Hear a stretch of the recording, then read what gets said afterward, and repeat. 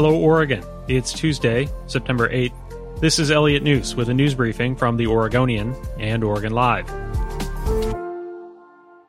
A dramatic and unusual windstorm is sweeping through the northwest from the Oregon coast to the Cascade Range, dumping wildfire smoke in the Portland area and toppling trees. Late Monday, nearly 10,000 in the metro area had lost power, and Portland General Electric took the unprecedented step of preemptively cutting power to customers in forested areas near Mount Hood to reduce the risk of igniting wildfires.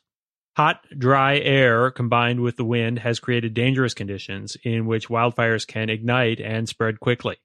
Emergency responders reported trees and branches had fallen on pedestrians and houses, and firefighters were working to extinguish brush fires across the metro area. Fires burning earlier in the day shut down recreation areas on Mount Hood and Mount Jefferson.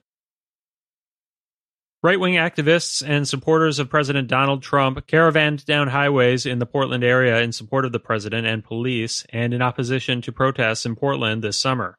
Later, part of the group broke off to join a Trump rally at the Oregon State Capitol in Salem, which quickly spun off into violence.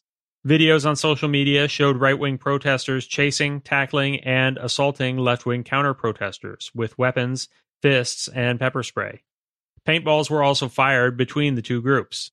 At one point, right-wing protesters charged counter-protesters, tackling and beating at least one person, leading to 2 arrests.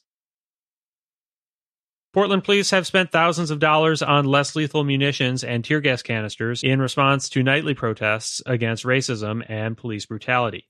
From May 30th through July 14th, the city's police force has spent more than $117,000 on impact munitions, chemical weapons, and equipment for using them, according to invoices obtained by the Oregonian and Oregon Live. Police also spent more than $40,000 on fences during the same time period, which encompasses the first 7 weeks of protests. The use of force by Portland police during protests, including deploying tear gas, impact munitions, and pepper spray, has drawn criticism from activists and public leaders, resulting in numerous lawsuits and new restrictions on the agency's authority to use force. Thanks for listening. You can support this podcast and our local journalism with a subscription to Oregon Live. Go to OregonLive.com/pod support.